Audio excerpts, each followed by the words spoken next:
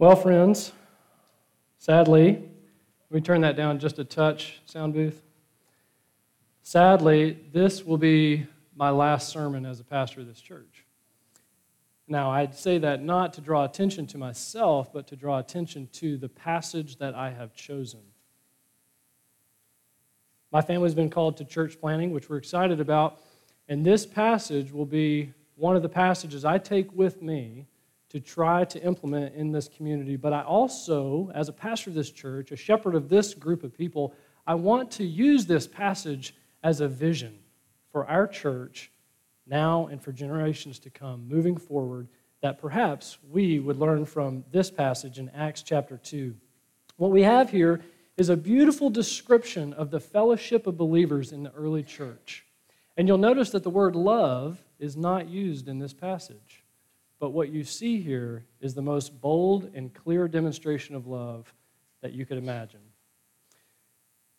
What you see here is a group of people who are passionately in love with the Lord and passionately in love with each other. So with that, let me read this passage to us this morning from Acts chapter 2, verses 42 through 47. Hear now the word of the Lord. And they devoted themselves to the apostles' teaching, and to fellowship, and to the breaking of bread, and to prayers, and awe came upon every soul. And many wonders and signs were being done through the apostles, and all who believed were together and had all things in common. And they were selling their possessions and belongings and distributing the proceeds to all as any had need. And day by day, attending the temple together and breaking bread in their homes, they received their food with glad and generous hearts, praising God and having favor with all the people. And the Lord added to their number, day by day, those who were being saved. Well, let's pray together now. Father, you poured out your Spirit on this church in a profound way. The early church experienced your Spirit moving in ways that we can't hardly fathom, and yet we know that you are still active and you are still engaged in this world, and you are still bringing your purposes to fruition. May we be a part of that. I pray this morning that for any who are too comfortable, Lord, you would disrupt them. For any who are disrupted, I pray that you would give them comfort, and for all of us, you would encourage us and challenge us with the vision that we see in this description of this passage. Lord, we pray it for your glory and for our good as a church. Amen. So, this is the book of Acts, and as such, it is short for the Acts of the Apostles. And this passage is known as the fellowship of the believers. And what you see here is a description of a community built on Jesus. You see this is a community built on Jesus, touched by the gospel, transformed by grace, demonstrating love, and attractive to the world around them. And it was all led by the apostles, Christ's appointed leaders of the church. So that's what the book of Acts is actually about. It's about the Acts of the apostles and how they served the church and were a gift to the church in this early period. We're going to be looking through this passage verse by verse, but it starts in verse 42, and it gives us a brief summary of everything that comes afterwards. Everything else basically is fleshing out of what happens in verse 42. So let's read verse 42. It says, "And they devoted themselves to the apostles' teaching, and to the fellowship, and to the breaking of bread, and to prayers." When it says they, it's referring to the apostles, the believers, and the 3,000 who were just converted after a beautiful sermon demonstration where the Spirit led people to a place of conviction and repentance. So the they is all of the believers gathered together, and it says that they devoted themselves to several things. We have to stop here and we have to understand what this word devoted means. In the Greek, it actually carries the meaning of a persistence or an obstinance, that they are devoted in persistent obstinance. I have a friend here at the church who's recently signed up to do an Ironman. I mean, better him than me, right? This is just a grueling exercise where you have to swim 2.4 miles, you ride a bike for 112, and then just to cool off, you do a marathon. Now, my friend is not going to be able to endure that training nor the race unless he has a persistent obstinate devotion to this task. And it's the same for us. It's the same for the believers at this time, and it's the same for us, because had they not had a deliberate and intentional choice and active participation in devoting themselves to these things, they wouldn't have. They would have been like us, taking the path of least resistance. So if I had a glass of water and I poured that glass of water out right here, where would it go? It would be following the path of least resistance, right? So that's the same thing for us in our human nature. Our sin nature is one of complete selfishness and rebellion to the Lord. It's the opposite of love. I don't have to teach my daughter how to be selfish. She's really good at it. I have to teach her how to be selfless, and it's because she is naturally inclined towards selfish behavior, and ultimately love and selflessness is foreign to her in her human nature, and it is to all of us as well. So what we see here is that the fellowship of believers were devoted to the following things that we're going to be looking at in verse 42, and the first of which is the apostles' teaching. And in your outline, I have categorized this as learning. Okay, so they're devoted to the apostles' teaching. What exactly does it mean that they were learning? Well, learning chiefly about who God is. They're learning about who God is and how He's brought His people to Himself through the person and work of Jesus. And that's application. This is not just head knowledge. The learning about the Lord and His story of bringing His people to Himself has a direct implication for how we are to live. But they were learning. They were learning cognitive information about the story of God's redemption in the world, but they are also learning how to live as followers of Christ. And that's what we see throughout the rest of the New Testament, where the apostles have written the epistles to explain who God is, how He's brought His people to Himself, and how we are to live accordingly. So what else would they have been learning? Well, the apostles would have been explaining the proper interpretation of the Old Testament. They would have been showing how every page points to Jesus, and how Sally Lloyd Jones puts it in the Jesus Storybook Bible, that every page whispers His name. They would have been understanding the person and work of Jesus, His life, His ministry, His teaching, His crucifixion, His death and resurrection. They would have been attesting to all of these things, and they would have been explaining all of this as the story of how God has brought His people to Himself, and how we, as Christians, are to reflect His love in living a life of love. That's what they were devoted to. Now, lest we be confused that the apostles were just really good theology teachers, they were practicing some form of life-on-life discipleship through leadership and teaching people through experiential relationship. You can see that throughout this passage, that is actually what they were devoted to. They're devoted to the apostles' teaching, and the apostles' teaching is everything that comes after this passage, in this passage. So, all of this is centered on the love of Christ and the love of Christ's people. You know, love really can't remain an abstract concept. It's something that's better caught than it is taught. And when we catch it, when we get a glimpse of it, when we experience it, it's something that we're invited into, and it shapes us, and we have the ability to participate in it moving forward. So the apostles' teaching was about the believers learning, but it was also about the believers living. My wife, given me permission to share this, but my wife has been a believer her whole life. To God's grace, she has never known a day that she was not in love with Jesus. But recently, my wife has had a greater hunger for the Word of God, which has been really fun. And this is God's grace to her as well.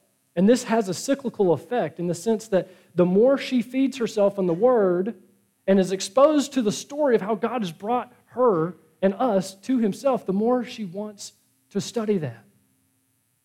And the more she consumes the Word and she ingests the story of God's love, the more it shapes her heart and her life, and I see the love of God coming out through her. Learning influences and shapes our living. So if we are to become a beautiful community of believers like we see here in Acts 2, it starts falling in love with Jesus as we see Him through the Scriptures and obeying His command to love as He loved us. And so we see that the fellowship of the believers, they were devoted to the apostles' teaching, and secondly, they were devoted to the fellowship. I have that in your outline as loving. So what exactly is that fellowship? Well, it's essentially everything else in this passage being done together in unity, that they were devoted to the apostles' teaching, to worship, to serving, to evangelism, and doing it all in unity, as it says in verse 44. Let's look at that verse. It says, "And all who believed were together and had all things in common." Are we to understand that as merely a physical unity, or perhaps emotional unity, spiritual unity, perhaps material? Well, the answer is yes, all of those things, because they had all of this forms of unity, and they were together, and they had all things in common. So the nature of this fellowship of believers, should we understand that they got to this place merely through the quantity of time that they spent together? No, although they spent a great deal of time together, as we'll see later in this passage, but it was also the quality of the time that they spent together. So there's a purposefulness and an intentionality to their time together. Look at verse 46 with me. It says this, "And day by day," frequent. They were falling in love with each other as they're falling in love with the Lord, day by day, attending the temple together and breaking bread in their homes, they received their food with glad and generous hearts, praising God. I want to look at Hebrews chapter 10, verses 24 and 25. It says this, "And let us consider how to stir one another to love and good works, not neglecting to meet together, as is the habit of some, but encouraging one another, all the more as we see the day drawing near." So, what we see in this passage is a beautiful calling for us to seek to bless and encourage one another towards love and good works, but we have to be together in order to do that. In the fellowship of the believers, they were certainly spending a quality and quantity of time together, and that resulted in abundant love. If I were to go to the backyard of my house, I have a fire ring, and I were to build a fire, and I got the thing really high and big and hot, and I allowed it to burn for a little while so that there's a good coal base at the bottom of the fire, and then I reached in with some tongs, and I got one of the just hottest coals that you can imagine from the center of the fire, and I bring that coal out, and I put it over here. Do you know what would happen to that coal? It would get cool, right? And it wouldn't take very long at all for that coal to get actually cold. That's kind of how this works, friends. The fellowship of the believers has an intensification to it. That as we come together and we share faith and meals together and we worship the Lord and tell the story of His goodness in our lives together, there's an intensification that happens in the proximity that we have with one another. Christianity is by necessity a community faith. Did you know that? Here's two reasons why. First reason why is that we're created in the image of God. And we know that God is the Father, the Son, and the Holy Spirit. That's theology, and here's the application. We are meant and long for community. We long in our very creational DNA for community because we're made for it. We're made in His image. And second, love, which seems to be, if you read through the New Testament, the real point of application of the Christian life here in this world, cannot happen without more than one person. So, our faith is by necessity one of community. And this is God's kindness to us because we actually receive a great blessing from being around the body of believers together. There's an intensification that happens. So, not only are they devoted to the apostles' teaching, not only are they devoted to loving or the fellowship, they're also devoted to serving. Now, we don't see the word serving in this passage, but I'm going to show it to you in verse 45. You see, love isn't merely a feeling. We may get that feeling, we may get those butterflies, but love, when you really break it down, is action.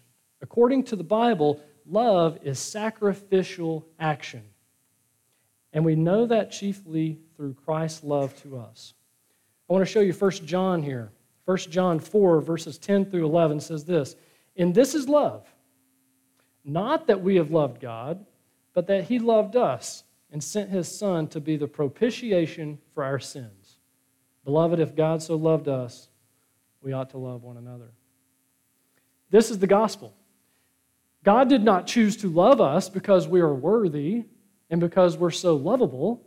God chose to love us because He chose to love us. And He gave His Son as a sacrificial atonement for us, to give us an opportunity to be right with Him. That's the gospel. That God loved us first, and we only love Him in response. That we only know what love is because He has showed that to us in a sacrificial way. And that is what we are called to live out daily as the body of Christ. Now, this, again, is foreign to us because of our sin nature, because our natural inclination is selfishness. But when we are touched by the gospel and the Lord gives us a new heart and we're filled with the Holy Spirit, we are empowered to love those around us who perhaps are even a little bit unlovable. Perhaps who have jagged edges, maybe like we do. Perhaps we're able to love those in our community groups when they are a little bit awkward, like we are, and yet we try to hide those things. Verse 45 gives us this beautiful description of their service. It says, "And they were selling their possessions and belongings and distributing the proceeds to all as any had needs." This is not communism. It's been called that before. Communism is a tyrannical system. And in that system, you're not allowed to own anything.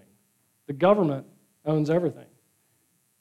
But notice that what they were doing, what were they selling? Their possessions and distributing to all. This is voluntary service, motivated by love. It's an unbelievable demonstration of service. Look with me again at 1 John 3, 16 through 18. It says this, "By this we know love, chiefly, that He laid down His life for us," talking about Christ, "and we ought to lay down our lives for our brothers." Now, lest we not know what he refers to there, he's going to tell us in 1 John 3. "But if anyone has the world's goods and sees his brother in need, yet closes his heart against him, how does God's love abide in him? Little children, let us not love in word or talk, but in deed and in truth." Talk is cheap. If you say you have love for someone and you can't prove that and authenticate that with action, just don't even bother. Talk is cheap. As the body of Christ here, Christ Presbyterian Church, may we learn to demonstrate that in word and in deed, not just in talk. So they're devoted to the apostles' teaching, the fellowship, and to service. And this service is what authenticates their love. They're also devoted to worship. The fellowship of the believers really starts with worship. You know why? Because there's not a fellowship of believers unless there's people worshiping the Lord. Do you see how that works? But it is also sustained by that worship. It's sustained by that worship. Because our love for each other horizontally is fueled by our love for God vertically. In this passage, in verse 42, it refers to the breaking of bread and the prayers. Now, should we understand the breaking of bread to be table fellowship and like coming together and have a potluck meal? Or should we understand that to be the Lord's Supper? Well, both, actually. Because we see in verse 46 that they were sharing table fellowship together, but in verse 42, we see that it has the definite article, the word "the." So we're understanding that to be setting it apart as the formal breaking of bread being the Lord's Supper, which is a commemorative meal where we remember and proclaim the Lord's death until He comes. That we would take and feast upon these symbolic elements, the bread and the wine, that remind us that Christ has died for us. And we do that in unity together as a family for our spiritual nourishment and growth in grace. And we see that they are also committing themselves to the prayers. Definite article, the prayers. They were attending the temple daily. What we understand here is that the prayers is both formal and informal ways of praying. They were probably going to the temple 3 times a day and praying corporately together, but they're also devoting themselves to prayers together and sporadically and personally throughout their time together. So this is a beautiful picture of love. Look at verse 46 again. It says, "And day by day, attending the temple together and breaking bread in their homes, they received their food with glad and generous hearts, praising God." So it's not just a worship service that they're going to, but it's a life of worship. It's a life of koinonia. It's a life of fellowship where they're coming together and experiencing the story of how God has made a difference in their life. They're sharing that story, and they're erupting in praise together. It's beautiful. It's beautiful. All of this spills over into the community around them. They can't help it. They're devoted to learning. They're devoted to loving. They're devoted to serving. They're devoted to worshiping. All of this spills over into the community because all of this is natural and organic, and ultimately it results in evangelism. It says in verse 47, they were having favor with all the people, referring to the people outside of this little fellowship. They're having favor with them. Do you know why they're having favor with all the people? It's because love is the most attractive thing you can have. Because love is compelling. Because when you see real and authentic love, it sticks. You want to be a part of that. We're designed that way. It's in our creational DNA. But of course, love is a foreign language to us, naturally, because we're bent on selfishness and self-pleasure. But the believers in Acts 2 were speaking that love language fluently. They were devoted to it. It says in verse 47, the latter half, that the Lord added to their number day by day those who were being saved. You know, it doesn't say in this passage that they were sharing their faith. It doesn't say the word evangelism, but we know that they were doing it. Everything you see in this passage was this beautiful community of life-on-life living where they're just erupting in fellowship and worship together, and all of that's spilling over. It was compelling.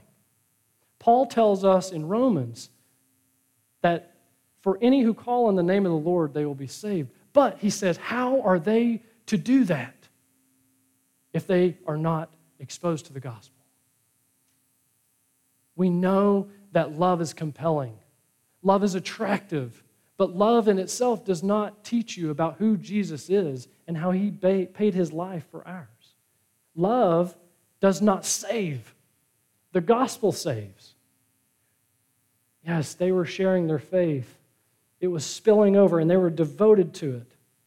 So the authenticity of their love that is so clearly seen is what paves the way for their message to be shared.